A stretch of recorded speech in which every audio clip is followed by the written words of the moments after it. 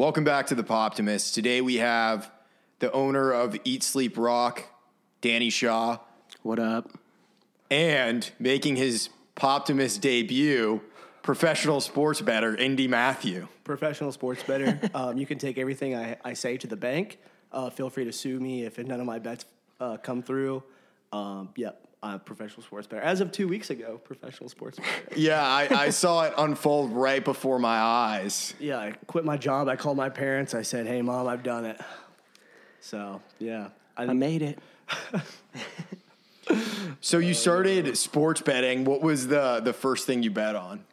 I had one of my friends came to me because NFL started, and we were just excited about the fall. And he used to play football, so he's all into it. He watches every game. He knows a lot more about it than I do.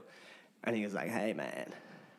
He's like, I got these lineups. You should do it. If you bet like $10, you get $150 for free, and then you just place a free bet. I was like, oh shit. Well, I'll do that. I'll pay $10 to place a $150 bet. So I placed $10. We ended up winning that bet for like $120. And then I think I lost the $150 bet, the free $150. I totally lost it right away. And then so I had $120 to spend, and it was like a Saturday night, and we had been out, just Partying. Goofing around. Adult beverages and doing things. And then we got home, and I had that $120, and I was sitting there just looking at my app, getting excited about that little $120 I won. And then I think Shane Lowry was in third place 2 weeks ago at the BMW PGA Tour, which I believe is in Indianapolis, in Carmel, Indiana.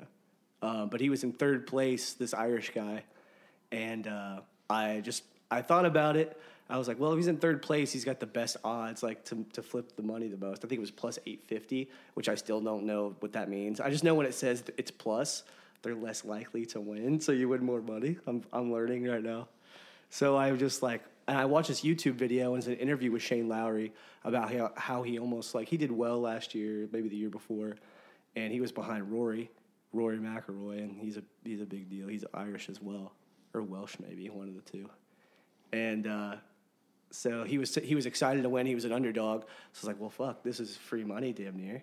So I just put all 120 on Shane Lowry to win, 850 plus 850, and he smacked it the next day. And I remember I was driving to work. I was with you. Yeah, you were with me, and we were watching the payout because they kept offering me more and more money. You were refreshing every 25 seconds. Yeah, luckily, we, for legal reasons, we definitely weren't going 80 on the highway while I was staring straight at my phone. May or may not have been in my work vehicle, too. I don't know. And what ended up happening? Nice. What ended up happening? Well, the payout got up to be, so if I was going to smack that for 120, which I bet on that at 850, if he won the whole thing, I was going to win $1,140, 1140. So I was pumped about that. Went over $1,000 on a $10 bet I placed initially. It was pretty sick. So I was like, man, I want that to hit. And then it came down to the wire. It's like him and I can't remember his name. It starts with a T, real simple name. Con or Tom or something, I don't know. But they had a shootout. They were like, they were going to the last hole, and they were neck and neck. And I was like, man, if I can I want this to keep climbing. It kept going down to 400, back up to 7. It was a roller coaster. It was a roller coaster. On the way to work. It was like a 25-minute ride maybe, and that whole time it went down. It probably to 400, to 300. Yeah, it was like 357 at one point, and you were like, fuck. Yeah, because and at then one it started point climbing earlier, back up. Well, the thing was, before we left for work, it was at 700. I'm like, oh my God. And then I left for work, and then we were driving, and it was like going down and down because they were I think they were paired together, so the odds were changing every stroke, and it would reset. So it was a nail biter. And then when I got up to 900, I was on the phone with Danny, and I was like, man, if I win this, I win 1100, but I can cash out right now for 900. And Danny goes, dude, you're an idiot if you don't cash out right now. I mean, that is true. I did. Yeah. I'm not usually one to play the safe route, but I was me in the right I was like, dude, it's $950. Like, just fucking take it. On essentially a $10 bet. Yeah. So, yeah, that was nuts. So, as of that moment, I think around 3 p.m. that day, 2 weeks ago, I've been a professional gambler. And I'm just going to lean into that as hard as I can. And you're up today as well. I'm up today. This morning, oh my gosh.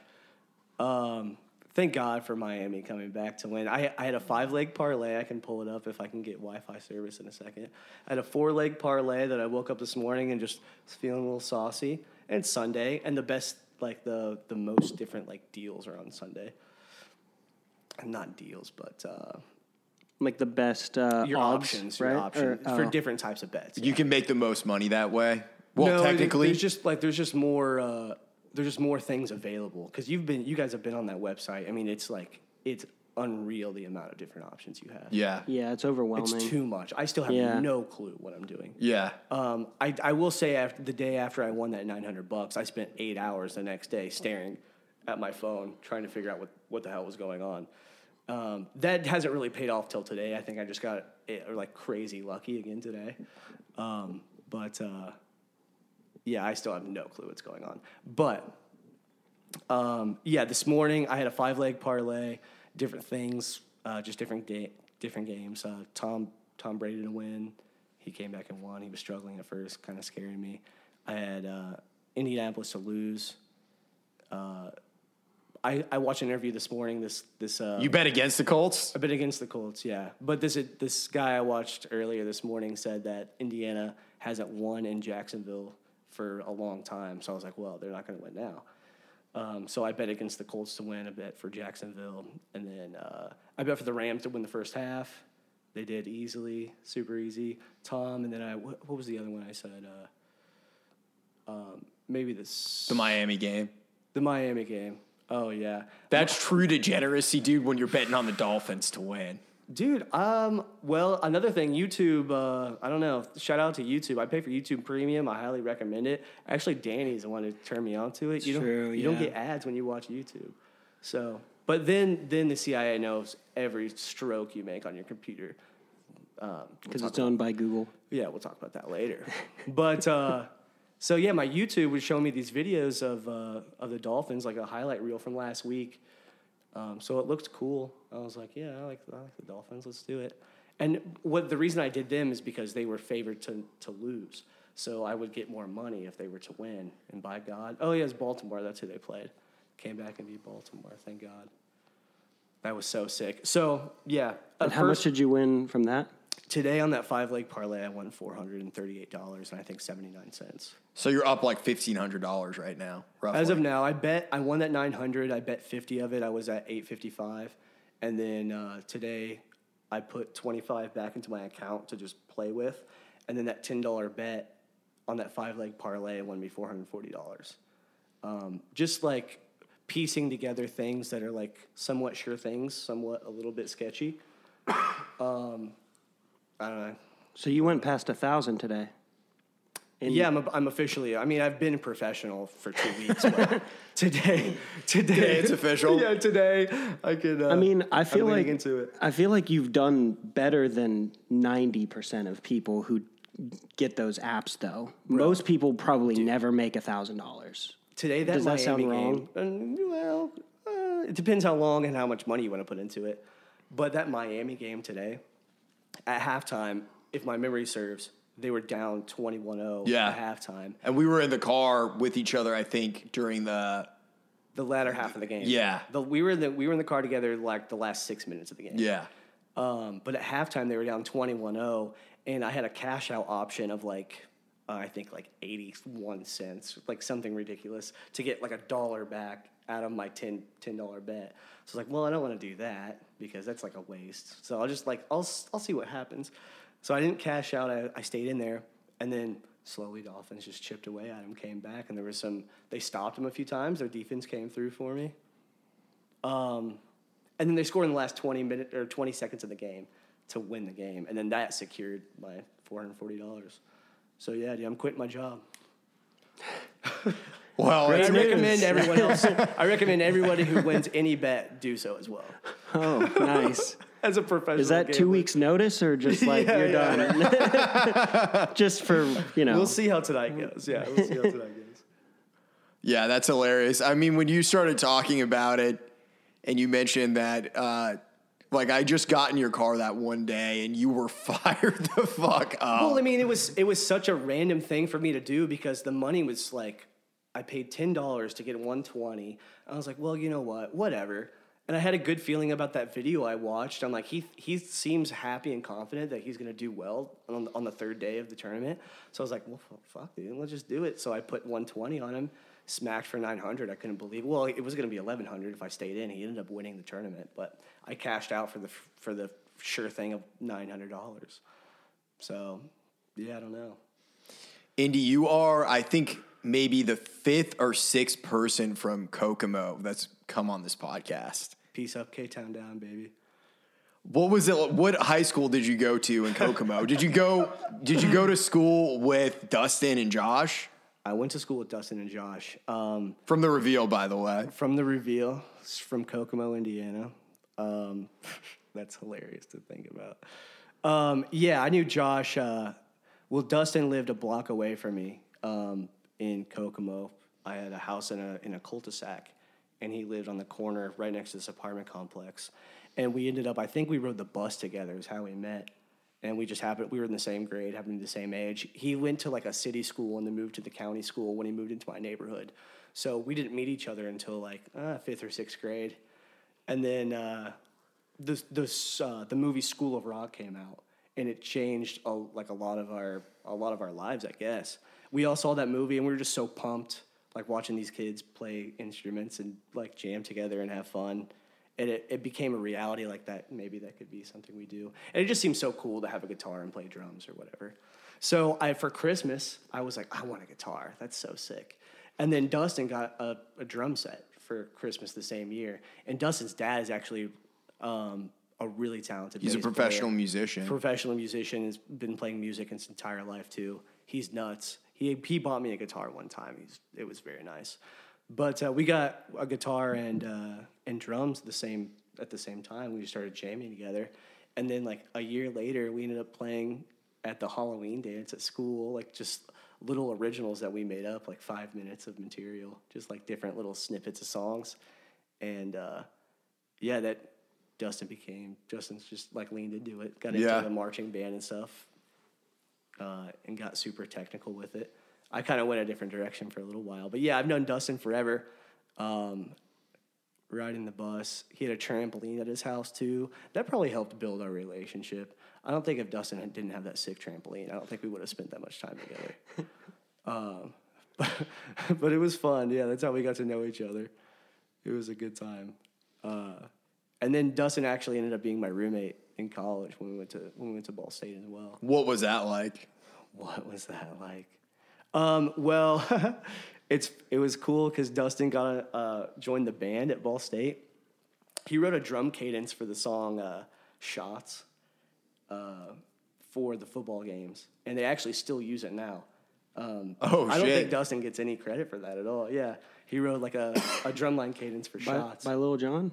By Lil Jon himself. Nice. And yeah, he wrote a drum cadence to that, and they still use it. If you go back to Ball State games, it's funny. But Dustin joined the band, and then we ended up being roommates together, and we were actually across the hall from 2 other people we went to high school with as well. And then, so we roomed together there. He was in band, so we got a really sick dorm, because if you're a part of like a Ball State sports team or any organization, you get like really nice dorms. But ours was in the middle of campus, and it was the most handicap accessible dorm. Fits for Dustin. Well, they had automatic doors. We'll say that it used to be an old hospital. The Ball State. Oh shit! It used to be an old hospital that they converted into a dorm. Yeah, so all the doors were like automatic. So was it like wide hallways and shit? Wide enough hallways, but all the doorways were real big, for like gurneys and stuff back in the day. But we were on the first floor with the people that needed those facilities as well. But they put us in the very back of the hallway because we were going to be loud and obnoxious, I'm sure. Yeah. But yeah, that was a good time. Living with Dustin was fun. We spent a lot of time together, as dorm mates do. Well, before you... I can dive real deep into that. Before you moved to Nashville, you've been here for what, 2 years now? 2 years now. Almost. Yeah. What were you doing before you moved here? So when I got out of school, Out of college? Yeah, when I got out of college at Ball State, I graduated in 2015. I took this job at Lowe's where I was organizing construction jobs from an office in Indianapolis. So what Lowe's did was they consolidated, quote unquote. I mean, they fired all the salespeople at the local businesses, like the stores of Lowe's, and then they centralized them in a headquarters in Indianapolis. So we were all doing it from cubicles. So when people would go in and order like siding or roofing, HVAC systems or whatever, there used to be a liaison between Lowe's and the customer. Well, they made it a big call center. So I worked for 5 locations around the Lake Michigan area, from an office in Indianapolis. So I did that for a second. It ended up being a nightmare. Yeah, they when they hired us, they didn't tell us at all. They said, you're going to be organizing construction jobs. Like, okay, that's cool. And then they're like, the first day we got hired, they're like, oh, by the way, you can also you're going to be accepting people calling in, complaining, and having questions as well all day. So the job just became a nightmare of balancing that and trying to do your job every day, day to day. Yeah, so it's like you're fielding shit basically, and yeah, all of that. When did you work for the union gig you worked? Oh, the union gig. So I did a Lowe's thing. I lived in Indianapolis, Broad Ripple, super cool place to live.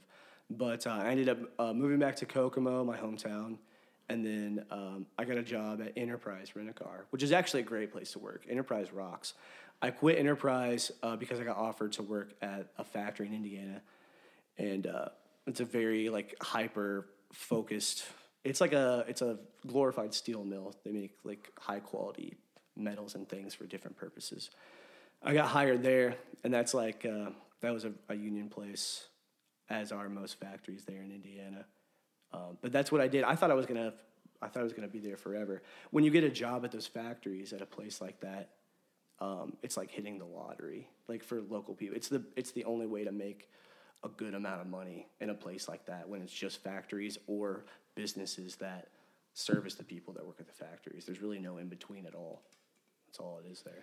So yeah, I started a job there. It was really nice pay. But yeah, it was an interesting. Well, there was a point in time in America where it was all factories and unions, and the unions do serve a purpose to a certain degree, but now it seems like a lot of unions and workers, it's disappeared. It's like a part of American life that has disappeared. There was, where I grew up in Maine, there was this place called Bath Iron Works, and they built battleships for the Navy. Oh, that's and cool. There was people that would drive from like 2.5 hours away to come to work every day because you made so much at the job. It was their best opportunity. Yeah. Yeah. And now, just looking around at America, it's like you look at the Rust Belt, like Ohio and all those places, like in the Midwest in Indiana where you're from. Yeah. And a lot of them went down during the Obama years because so much of that industry died. And part of it was the fallout from like 9/11, the war on terror, the Bush years, the recession, all of that shit. Yeah. What was it like when you were growing up in Kokomo? Was it like, was it just starting to kind of die? Because I imagine at one point it was a hustling, bustling place similar to Detroit was in the 60s. By the time we got there, I lived in Sebring, Florida until I was like 6.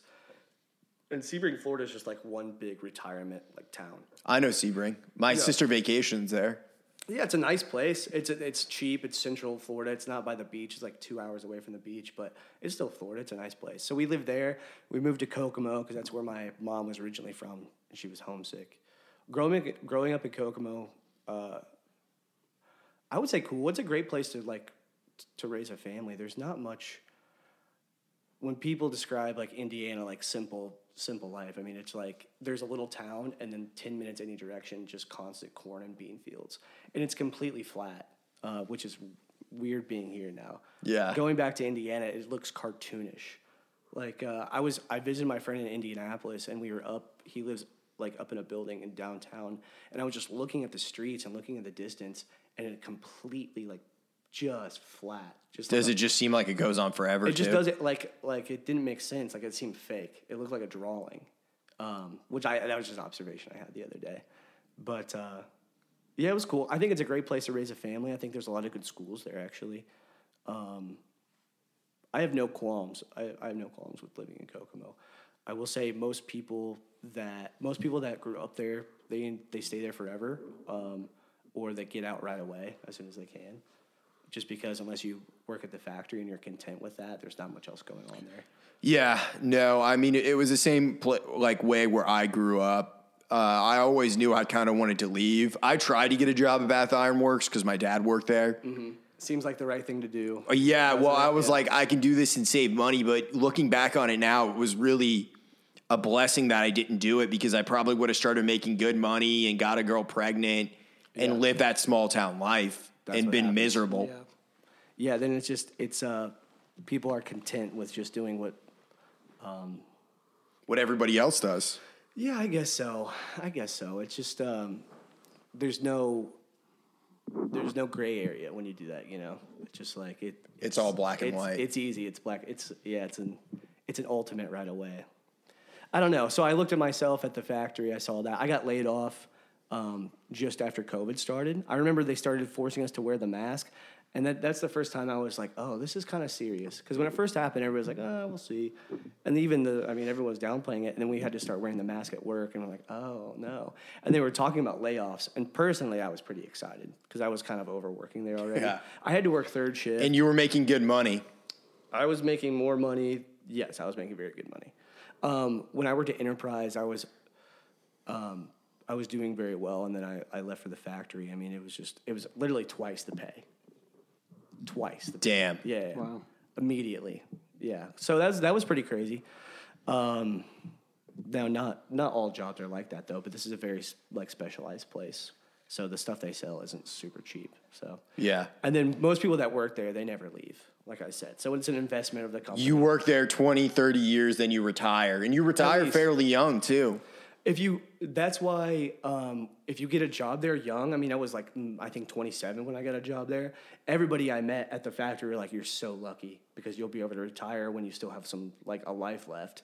And most of them didn't start working there until like maybe late 30s. I mean, there's some local people, but most people are from out of town. Like you were saying, they drove a little bit out of ways.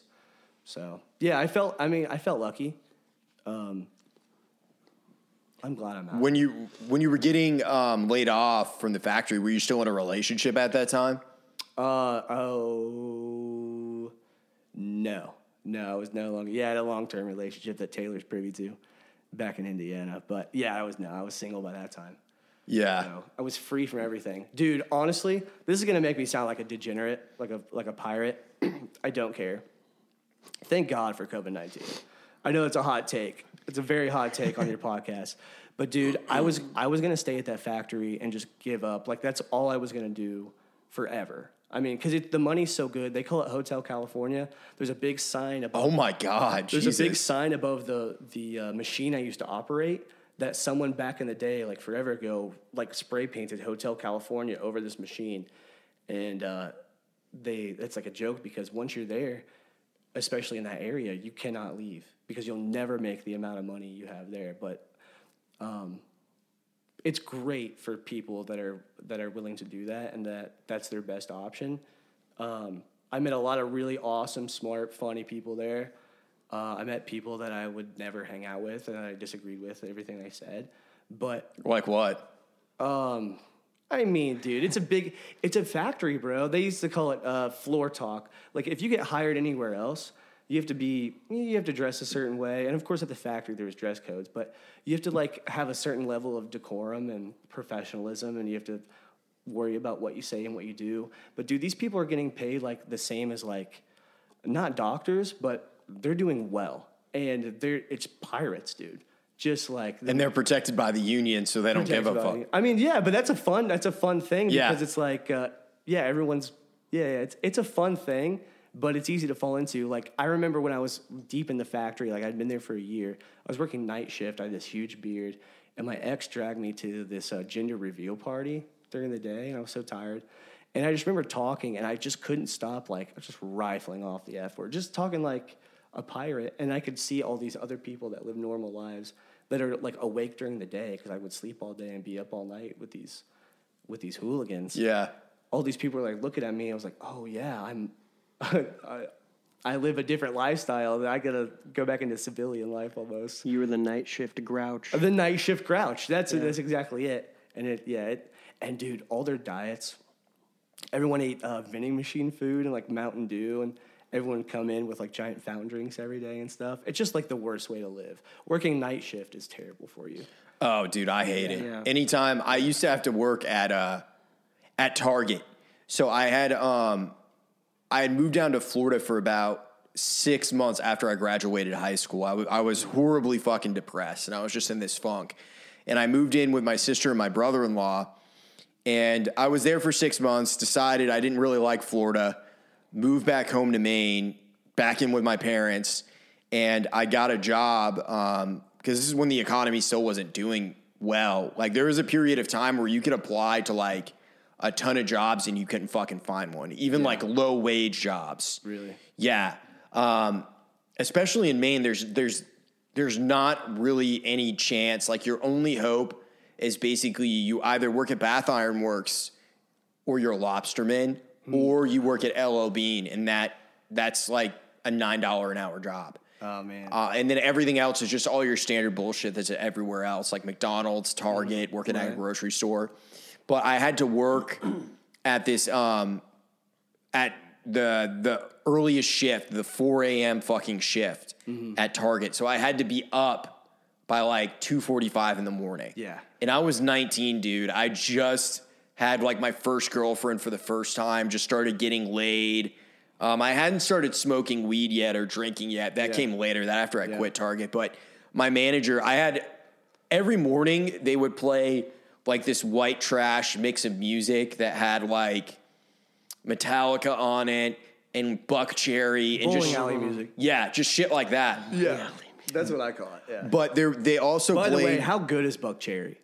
I only know like Crazy Bitch. That's it. Dude, there's that's the only one I know. Dude, too. they're the absolute worst band on earth, bro. we were at this festival in Indianapolis, and all day it was cool. And then Buck Cherry was headlining, and I was like, not super. I knew their hits. I knew like whatever, but they came on, and it was unbelievably bad.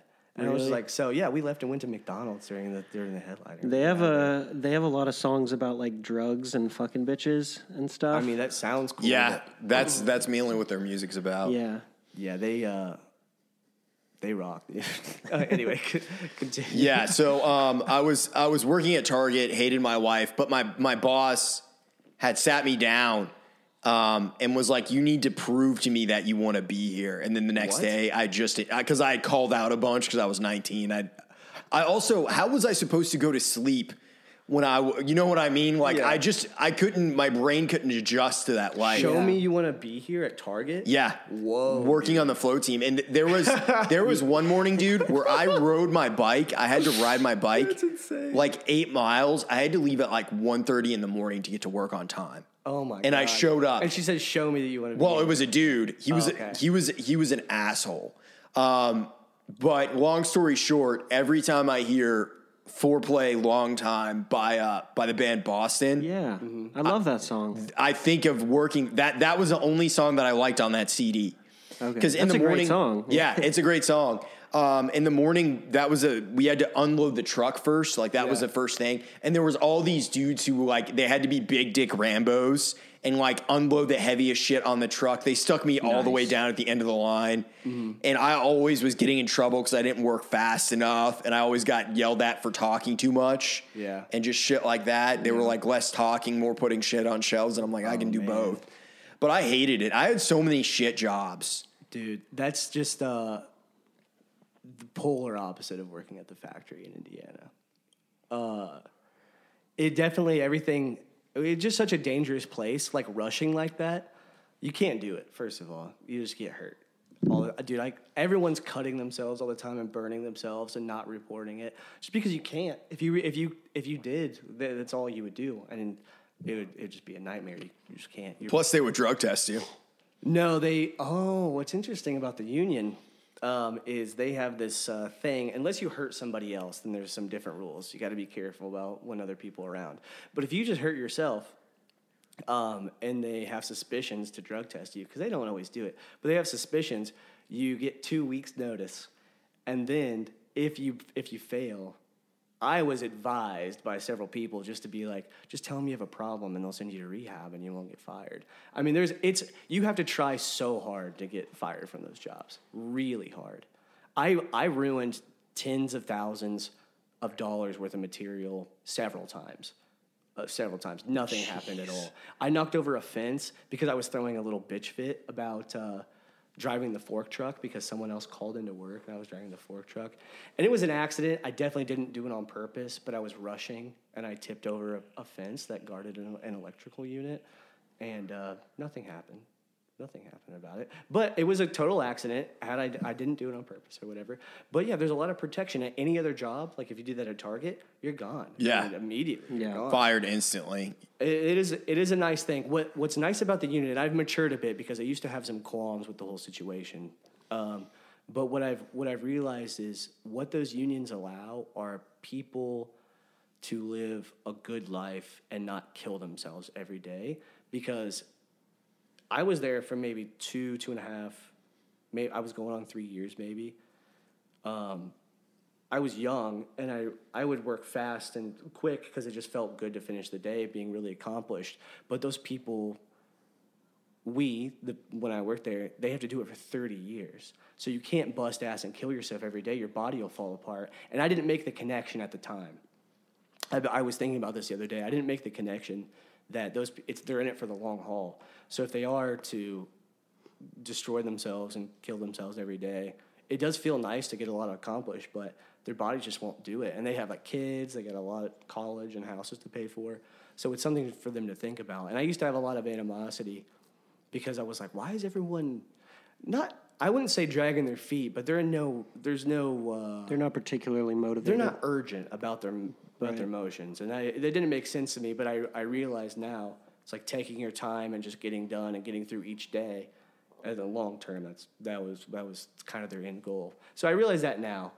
But yeah, at the time, I butted heads with a lot of people just because I just wanted to hurry. And mostly I was just, I was pissy all the time because I got stuck on third shift. I was like, well, I work so hard and I do all this. I deserve to have a better time shift.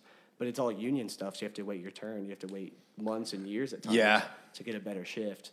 So it's all about seniority with unions. All about seniority. And that's why I got laid off. They laid off 92 people. I was like number 87. So I like almost didn't get laid off. But yeah, my life completely changed when I did. Oh, yeah. I said thank God for COVID-19 earlier. Yeah. I got to play golf every day and got paid $650 by Indiana to play golf every day. It was pretty dope. When did you move here at? Like, what point during COVID? I was living in Kokomo, just like not doing anything for like 7 months. And then Dustin came and visited me. He said, dude, you should check out Nashville. If you like it, there might be a way for you to move down here. It's like, I don't know. And it's totally out of my character to take risks and do things like that. And then I came and checked it out. I stayed for a week, and I was like, oh, this is awesome. And then I moved in like in December, a couple months following that, and I've been here since. Were they already living in the castle at that point, or were they I was in the castle. I moved into Scotty Chapman's old room. Okay, so they were already living there. Yeah, Scotty Chapman's old room. Yeah. So many people passed through the fucking castle. Yeah. Because Danny lived there too. Yeah, Danny lived there. Right at the end. Danny lived in the sunroom. What a trooper. He was camping every day. So there was it was like a 4-bedroom house?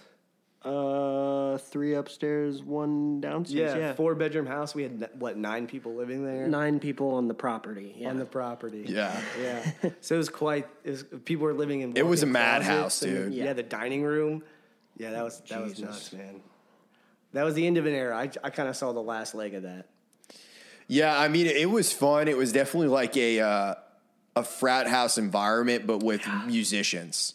Yeah. Like, it was very rare I would go over there and it was like a quiet night. It would happen. Yeah, there were no quiet nights. Really. But there was always shit going on. Like, I would go over there and it might just be like me and Josh chilling, and then all of a sudden Dustin comes home and Scotty comes home. Yeah. And then the Cobra comes over. And then the Cobra randomly shows up on a Wednesday. The entire bar. We get a text that say, hey, the Cobra might come over.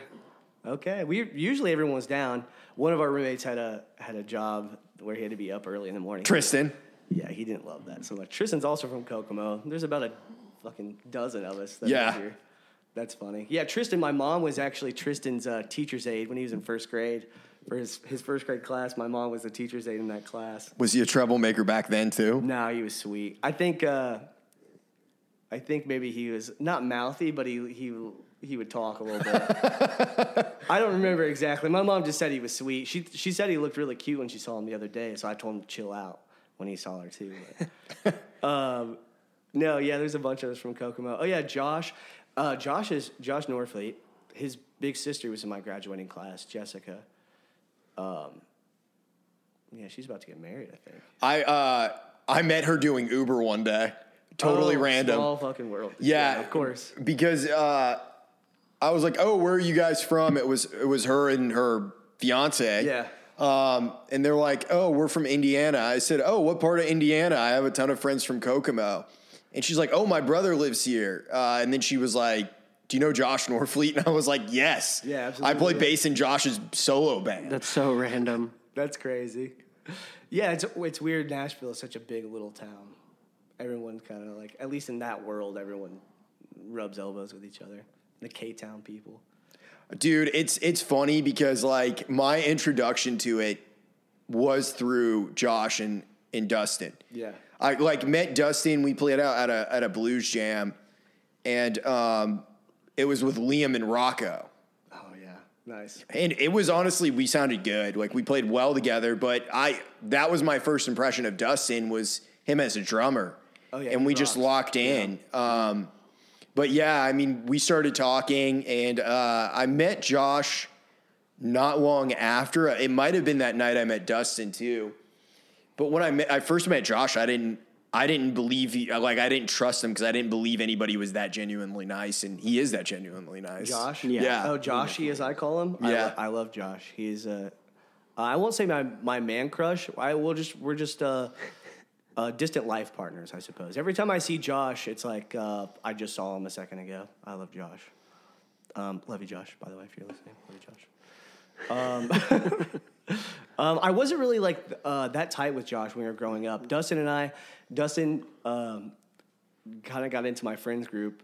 I used to bring him around, and it was funny. They're just polar opposites from a lot of other people I hung out with.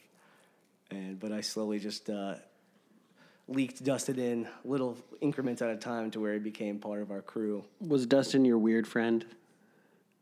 No, Dustin was kind of the punching bag though.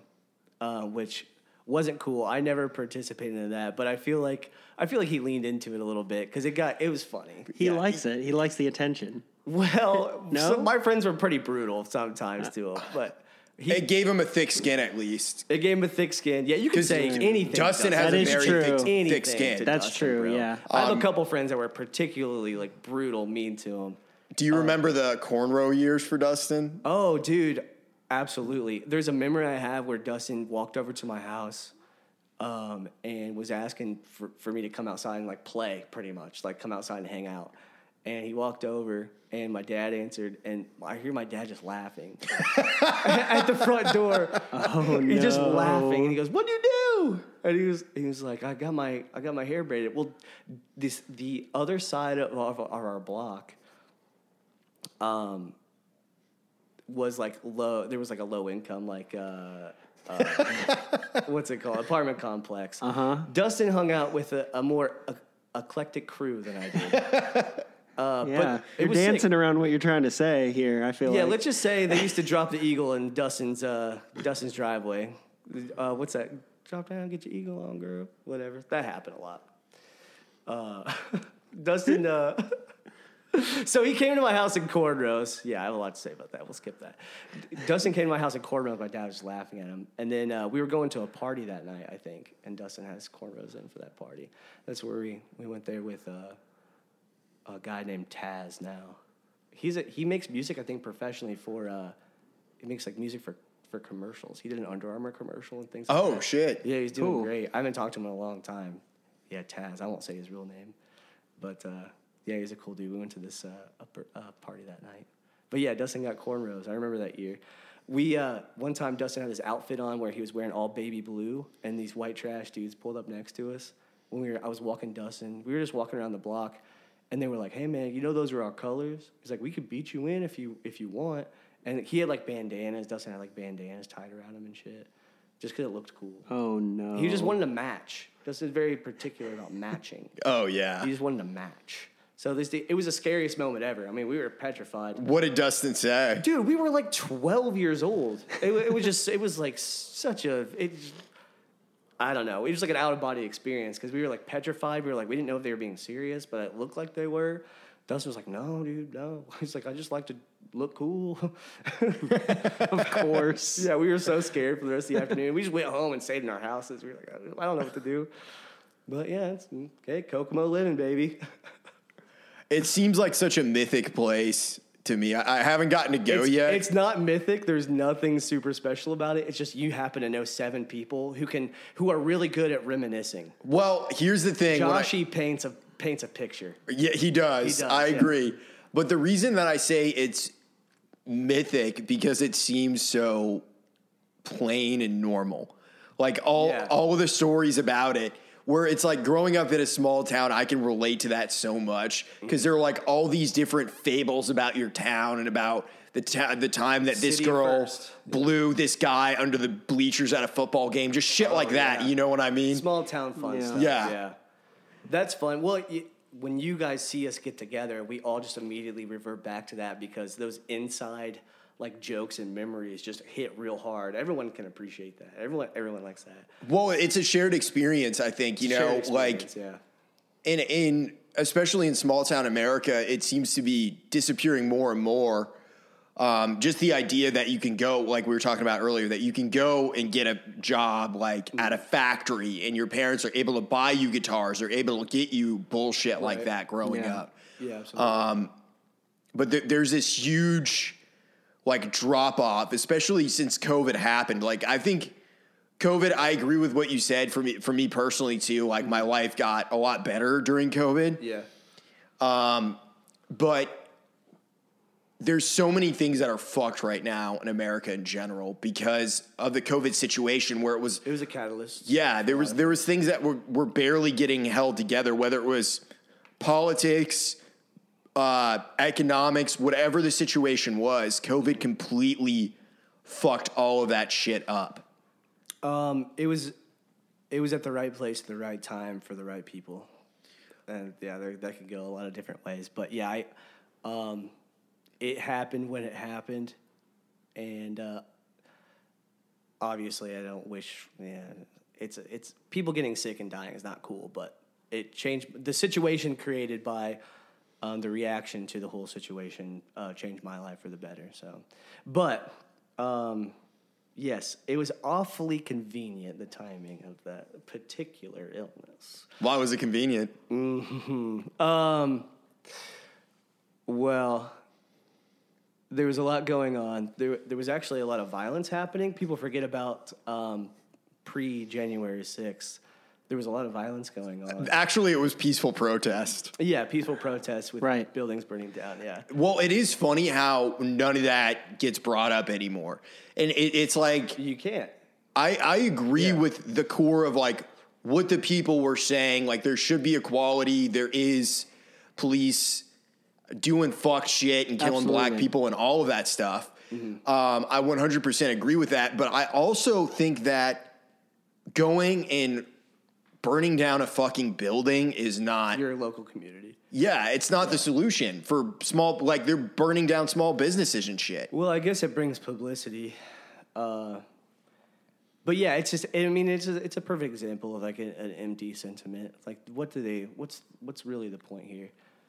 But yeah, locking people in their homes and keeping them from work is a great way to extinguish a lot of things that were maybe making a certain group of people, and by that I mean liberals. Yeah, look not so great. So that helped. It also helped for mail-in voting. I mean, how fast you want to be kicked off your platform? Dude, I always just go balls to the wall, anyways. Yeah, dude. The mail-in voting, the fact that Joe Biden got more votes than any other president in American history, absurd, unreal. No way. There's no way. Why do you say that? I find it.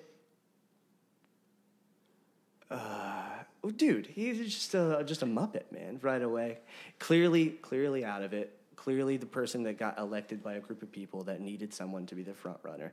They chose Kamala Harris. What can you say negative about her without facing some type of backlash, getting called an ism in any sort of way? Untouchable, really. So Joe Biden goes up there. More votes than any other president in American history simply because they force-fed ballots into people just living at home and things like that. Well, here's my take on it, and I think it's darker and more negative than your take. I think there was so many people that were upset by Donald Trump in general that they voted for Joe Biden. It was the fear. Yeah. Yeah, it was the fear. Yeah. It was the same thing that I don't want to get too much on any tangents, but the idea of going into Afghanistan after 9/11, the fear of terrorism. And then Iraq. And then Iraq. So they used the same tactic of fear to get people to do a certain thing. Yeah. Well, they always capitalize on tragedy. Never let a good tragedy go to waste. And it's like, there was things that I really did like about Trump. He had some good policies. Overall, I don't know if America, spiritually or mentally, can handle Donald Trump Part 2. Mm-hmm. I did vote for him in 2020. I will never vote for another major party candidate again. Yeah. I was very disappointed in Trump at the end with January 6th. Although he didn't cause it, he definitely stokes fires. And he did say, go home, don't ride or whatever. But even then, he riles people up, and he knew that those people were going to get riled up. And whether Donald Trump is horrible, good, whatever, my whole thing with him in the end was he had the opportunity to pardon Julian Assange, and he had the opportunity to pardon Edward Snowden, and he didn't do it. Yeah. And that was a major disappointment to me, because it's he had some great policies. He was honestly definitely the best foreign policy president of my lifetime. He didn't have to do that because those people that would have been happy about him doing that were already in his corner. I think it was a risk versus reward thing. I think if he would have done that, it would have been another thing for, MSM, mainstream media to just be like, look at what he did. Look, this traitor, this guy. I think he should have done it, yeah. I think he avoided it because he was trying to run for his second term. I agree. The people that, like you said, the people that would have been excited about that were probably already But I think as far as American democracy goes, though, if Edward Snowden and Julian Assange were both free men, they could do so much fucking damage. It's true. And that was my whole thing. It's that's what was disappointing for me. And the other thing, Ron DeSantis, everybody's talking about him. I do think he would be probably a pretty good president. But even the other day when that whole thing happened where he sent all those migrants to Martha's Vineyard, I mean, it was kind of funny as a troll, on the surface. But what I didn't like was that it was human lives, and he was exploiting them for politics.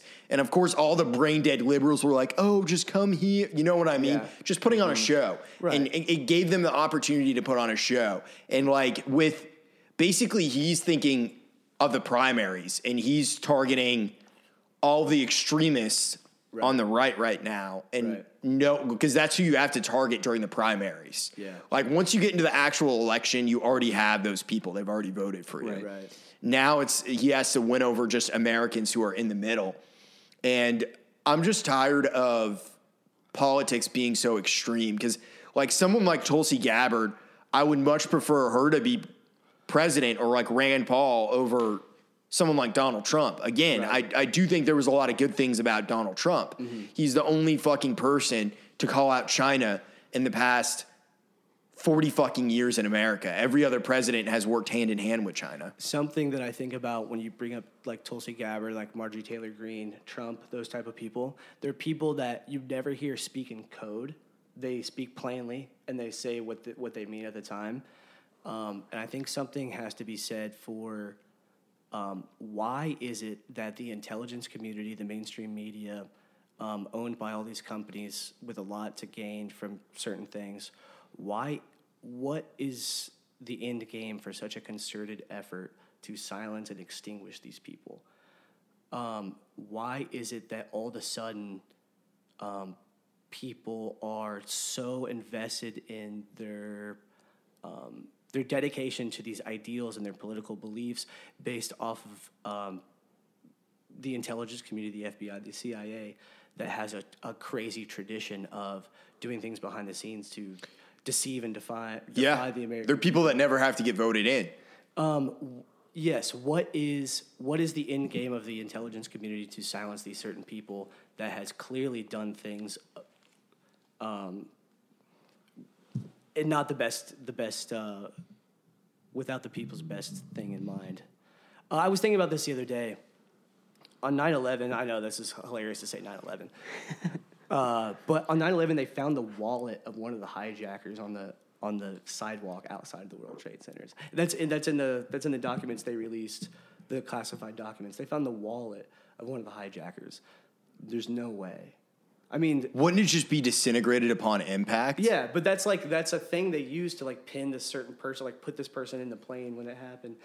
I don't know. There's just a lot of weird things. One has to ask themselves, why all of a sudden are these organizations that have got us into war and done all these terrible things, why are they the arbiters of moral and political truth now? And why are all these people that are speaking against these type of people, why are they the pariahs? I don't know. I think it's just a question people should think about. I think about that a lot, too. What do you think it is, if you had to guess? I think there's a lot of people that have a lot of money to make off of war and energy and things like that, that have a lot more say than greed we are giving those invisible people credit for. I don't know. I can't deduce anything else than that. It has to be something like that. I don't know. China, I'm sure they've been playing a long game, introducing different things into our China is genius in their strategy, dude. They have a stranglehold. They are expert strategists and tacticians. They have too much investing in our media. What do you think about TikTok? Oh, you've seen the Joe Rogan thing where he talks about the TikTok, the TikTok thing. Yeah, they can harvest every piece of information about you, and it goes straight to that company owned by China. Interesting. I don't know. Trump tried to ban TikTok at one point. He tried. Yeah. TikTok as a platform, I do have TikTok.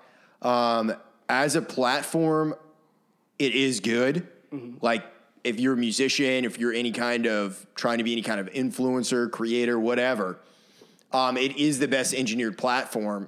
And it's the most, funnily enough, it's the most democratized when it comes to algorithms. Yeah. So your chances of going viral on TikTok are a lot higher than on Instagram or Facebook or whatever. Mm-hmm.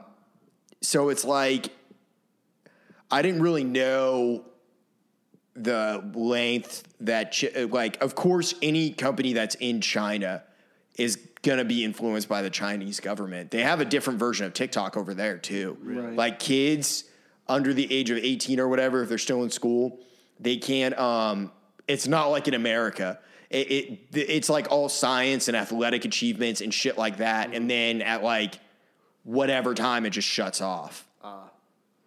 Yeah. Well, what I wonder is how much like personal information from users can be, extracted by the CCP. I imagine all of it, dude. Oh, if it's a company, I mean, it's safe to assume that, no? Yeah. I mean, I feel like it is. Yeah, I don't know. I mean, our government's doing the same thing.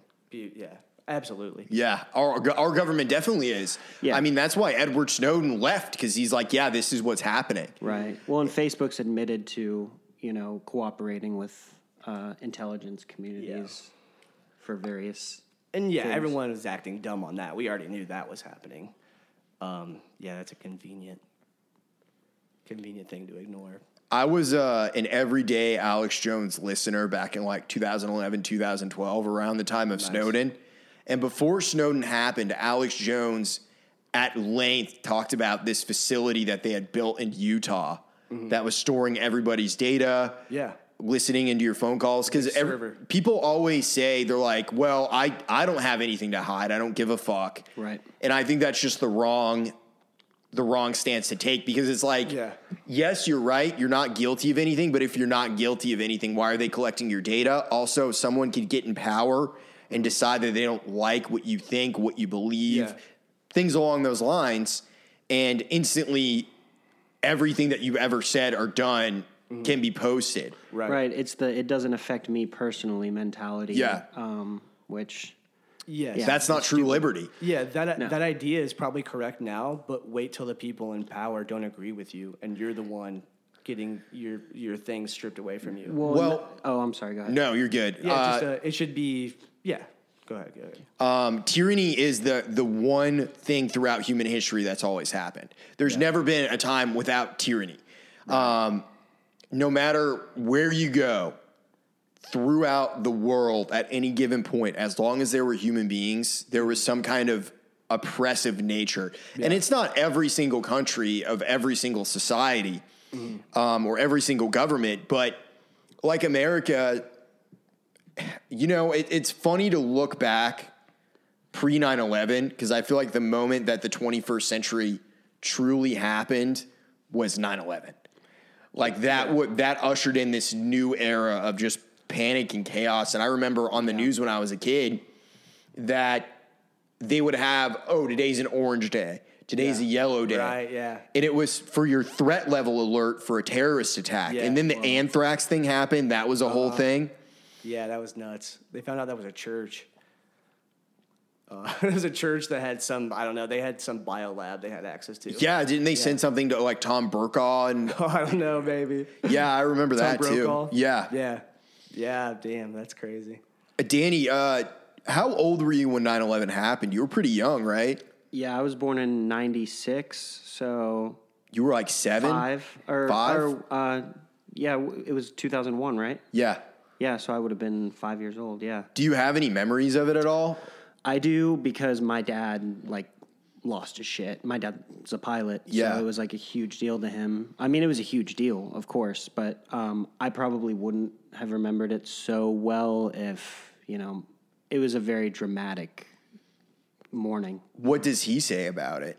What does he say about... 9/11, do you what does he think, He dismisses a lot of the conspiracy theories, most of them, because he's listened to the actual black box tapes, I guess, or he claims to have to have more information than the general public, which I'm sure is true to an extent, but my dad's not really a conspiracy theorist in general. He leans to, I would say this, he agrees with, what was the flight that, I'm not going to say most people except got shot down. The one that wasn't that was going to the Pentagon. Yeah, the one that they say they tried to, they were diverting it from the White House. Okay, it's mostly known to people that was shot down, and it makes sense as to why it would be. Right. That was the one going towards the White House or the Pentagon? Well, it ended up at the Pentagon, but I think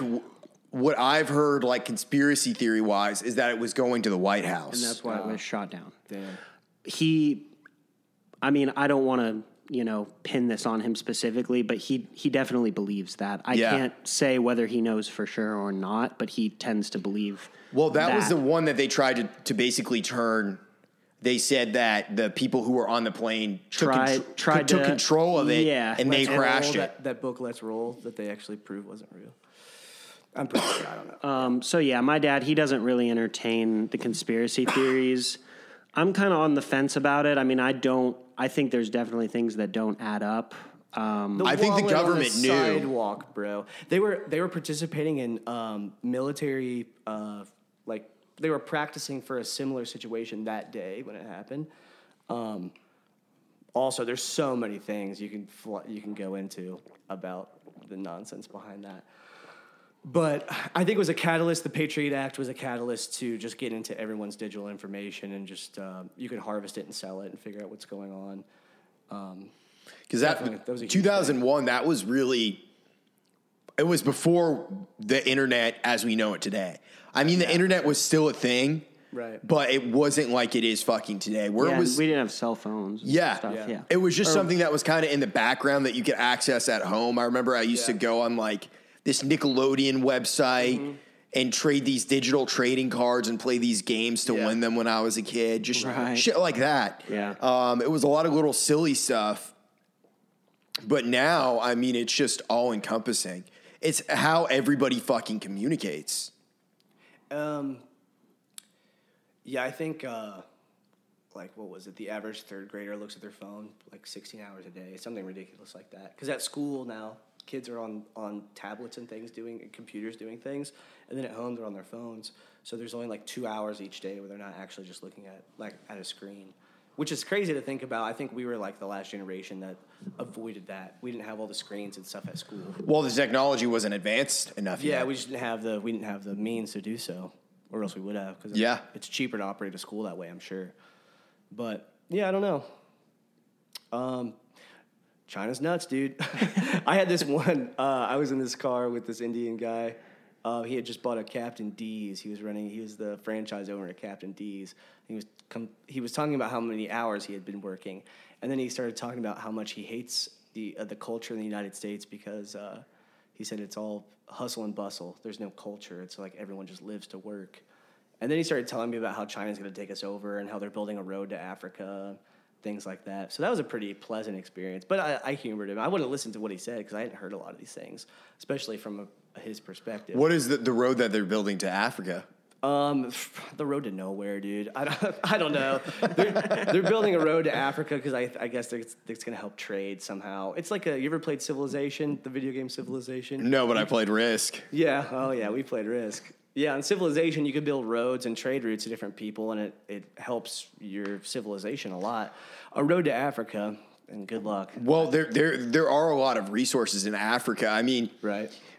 Between shit for cell phones and like electric cars and so much shit that we use is there. And precious metals and things. I don't know. I don't know what exactly it is, but I it's like like some of the conductors and shit that are in our phones. A lot of it's silver. Got a lot of ivory there. Yeah, a lot of ivory. You can make ivory smoothies to give you better libido. Ivory smooth. Yeah, dude. Oh, geez. But yeah, no, I think. You ever been poaching, Danny? You ever poached anything? No. Yeah, I never poached either. I thought about it. Maybe that's the next venture for Danny once he sells the carpet cleaning business. Yeah, dude, sell your business, get rich, and let's go poaching. Oh yeah, great idea. We can kill elephants for their tusk and rhinos for their horns. Well, you can grind down their horns, and you can make a lot of medicines out of those, according to the people that are going to take us over with their magic road to Africa. Sorry, I mentioned ivory. Okay? Yeah, that triggered me. Did you hear the inflection of my voice changed? I was like, oh, geez, yeah, they're witchcraft and wizardry over there in China. How come China wasn't represented in the Harry Potter movies? I think Cho Chang. Well, here's the thing. There's wizarding schools all over the world. Oh, so this is the European ones. Yeah. The hot Russian girls and all that. Yeah. Okay. Well, I don't know. I wonder what the American wizarding school is like. I don't think Harry Potter would have been as successful if it was set in America. Oh no, they're adorable British charm is what really of little British children and luckily performing spells. Dumbledore was a gay man. Luckily, because otherwise I was going to be pissed about that whole story front to back. Well, here's the thing. The audacity. In regards to that. So what's fucked is that, like, I don't give a fuck if they make gay characters or whatever, but it's just like after the fact being like, oh yeah, by the way, he was super he was gay the whole time. Yeah, just like shit like that. I'm like, okay, I understand. Yeah. But like as a creative person who likes art and movies and music and books, it's like, what role does it have in the story? And I also feel like it's disrespectful. There's a new generation, and it's so inauthentic, and they're just trying to get in the paper, and they're trying to modernize it. It's just like it doesn't. All those things. It's a children's book. All those things could have went unsaid. First of all. Well, and never even romantically in the books talked about Dumbledore, I don't think, or in the movies. No. Yeah, nothing romantically with Dumbledore. No, they don't really dive into. No. That's not true. Doesn't he go on a date with? There's one where he goes on a date with some lady. Isn't it in Prisoner of Azkaban? He goes on a date with a lady. Is that Hagrid? Wait, who were we just talking about? Dumbledore. Oh, you know what? My bad. Hagrid ends up hooking up. Never mind. In the movie, Hagrid ends up hooking up with I was thinking of Hagrid. the Sorry. giant lady That's from my, the Hot Russian. That's whatever. my bad. I mixed it The up. floor. Oh, yeah. You know what I'm talking about? Was that in Goblet of Fire? That's Goblet of Fire. Oh, okay. Dude. I don't know why I thought that was. I was really into Harry Potter when I was a kid. Yeah, dude. What the fuck? My brother actually met his wife on a Harry Potter fan website, dude. MuggleNet.com. Shout out to MuggleNet.com. he was an admin for MuggleNet.com, and they met on there, and they moved in together in college. They've been married since. Crazy. Harry Potter bringing people together, dude. What's their houses? They're smart and pretentious, so... Slytherin? No. Ravenclaw? Ravenclaw? Yeah. What about you? Dude... Indy would have been the brother that didn't get into Hogwarts. Yeah. Oh, yeah. I was Filch. What would my job be at Hogwarts? I was like the gym teacher at Hogwarts or something like that. I feel like you're the Sorting Hat, kind of. I could be the Sorting Hat. Oh, dude, I went to this at Ball State. There was an improv comedy group that met, and you could sign up for different clubs, and it was a club, and it's called Something Else. Shout out to Something Else. At Ball State, they did comedy videos when the YouTube was like booming, becoming a thing. And I went to their meeting, and all new people had to pitch ideas. And then we all pitched these ideas, and I thought of this, I was like, fuck, I gotta bring something funny to the table. So I thought of this Harry Potter thing. It was a skit where you go to the Sorting Hat, and then it's a kid, and he's like, oh, anything but Hufflepuff, anything but Hufflepuff. And then he ends up getting Hufflepuff, and then, long story short, the next scene is he hung himself in the fucking... in the dormitory, like the Great Halls. It was a little dark, but like... Very dark. How did it go over? Oh, my God. He hung himself, yeah. No, I'm talking about with the people when you pitched it. Oh, they didn't like it at all. No shit. It's honestly, dude, that was a dark little story, but the way I presented it was like decently funny, like the irony of him doing that. And then they were like, oh, wow, dark. And then all these people were presenting things where like, what if like he does this? Like they were just clearly making it up as they go along. None of it was funny. And I remember this embarrassing person, they got their idea chosen for the weekly video. I was like, oh my God, this is the worst thing I've ever seen. So by the way, yeah, Something Else at Ball State, all your videos are trash. And So you didn't go back? no, I didn't go back. My idea was way funnier than everyone else's, even though it was about a kid hanging himself. I mean, the bar was set so An low. 11-year-old And hanging everyone's like, himself? what if it was like on, I don't even know. The ideas were so absurd. I was like, I remember looking around getting mad. Just in this room, just like, what? After them going, oh, dark. And I get, the way I presented it. It was a lot of theater kids, right? Oh, no, these kids would never be casted in a play, dude. It was... But that's the personality type, though, right? I had this professor it was internet. It was the people that are making internet comments. Those were the kids. Oh, shit. It was those kids. Yeah. Commenting. Reddit trolls? Sure. Well, yeah. This is pre-Reddit troll. Just the worst kids ever. Just the kid in every classroom. You're just like, ugh, Jesus. Yeah, there's a room full of those kids. So, yeah, Something Else sucks. Indy, when are you going to do an open mic for comedy? Probably never. I'm a huge pussy, dude. Huge. Yeah, probably. Maybe. I'd have to really write stuff down. I don't really write anything down. I've always wanted to do that, but it's all right. We'll figure it out. Let me throw this out here. If Everyone wants to do this. If I do 5 minutes, me and Danny will go and do 5 minutes somewhere, and if you don't go, you'll look like a massive pussy. A lot to lose there. Sure, dude. I would like to do something. We can semi-commit, halfway blue blood commit to doing something possibly at one point. Yes, I'd be down to do that. Possibly You're funny as fuck. point. You're one of the funniest people I know. Thanks, man. I appreciate that. Can we get a craziest castle story from you before? No. Craziest castle story.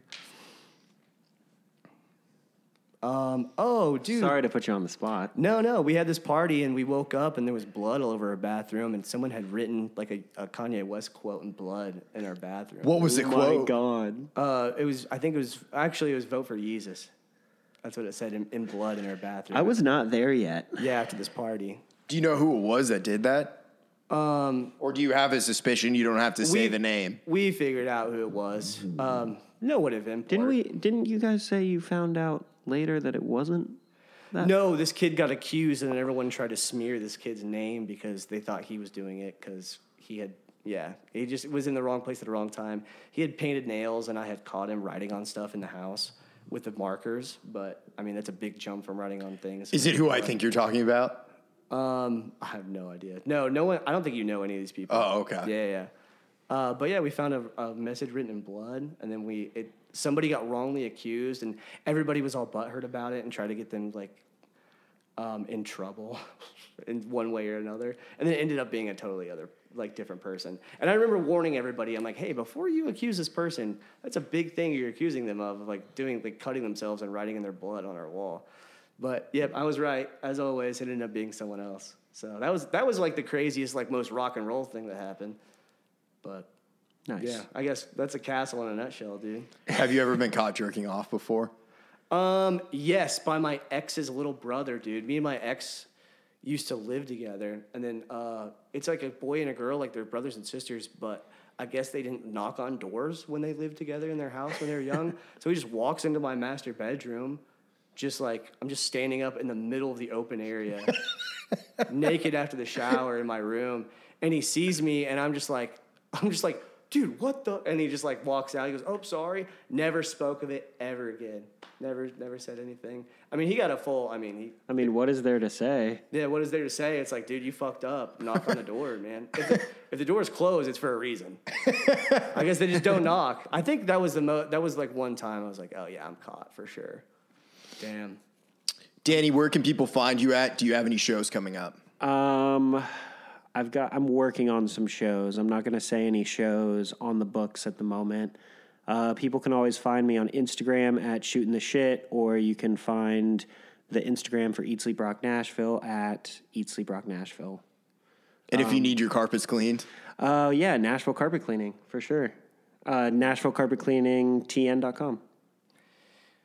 Oh, yeah. This podcast is sponsored by Nashville Carpet Cleaning.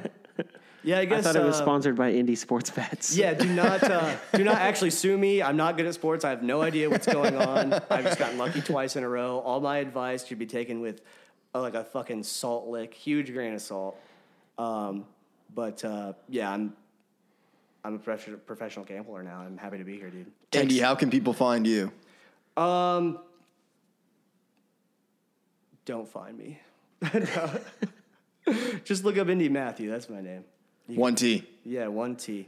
You can find me on different social Text him for betting advice. Don't text me for anything. But thanks. Yeah, it has been fun. Awesome. Thanks, Indy, for coming on. Danny, thank you for returning. Always. I can't wait to piss, dude. You'll be able to piss in a second. See you next week. Thank you so much for listening.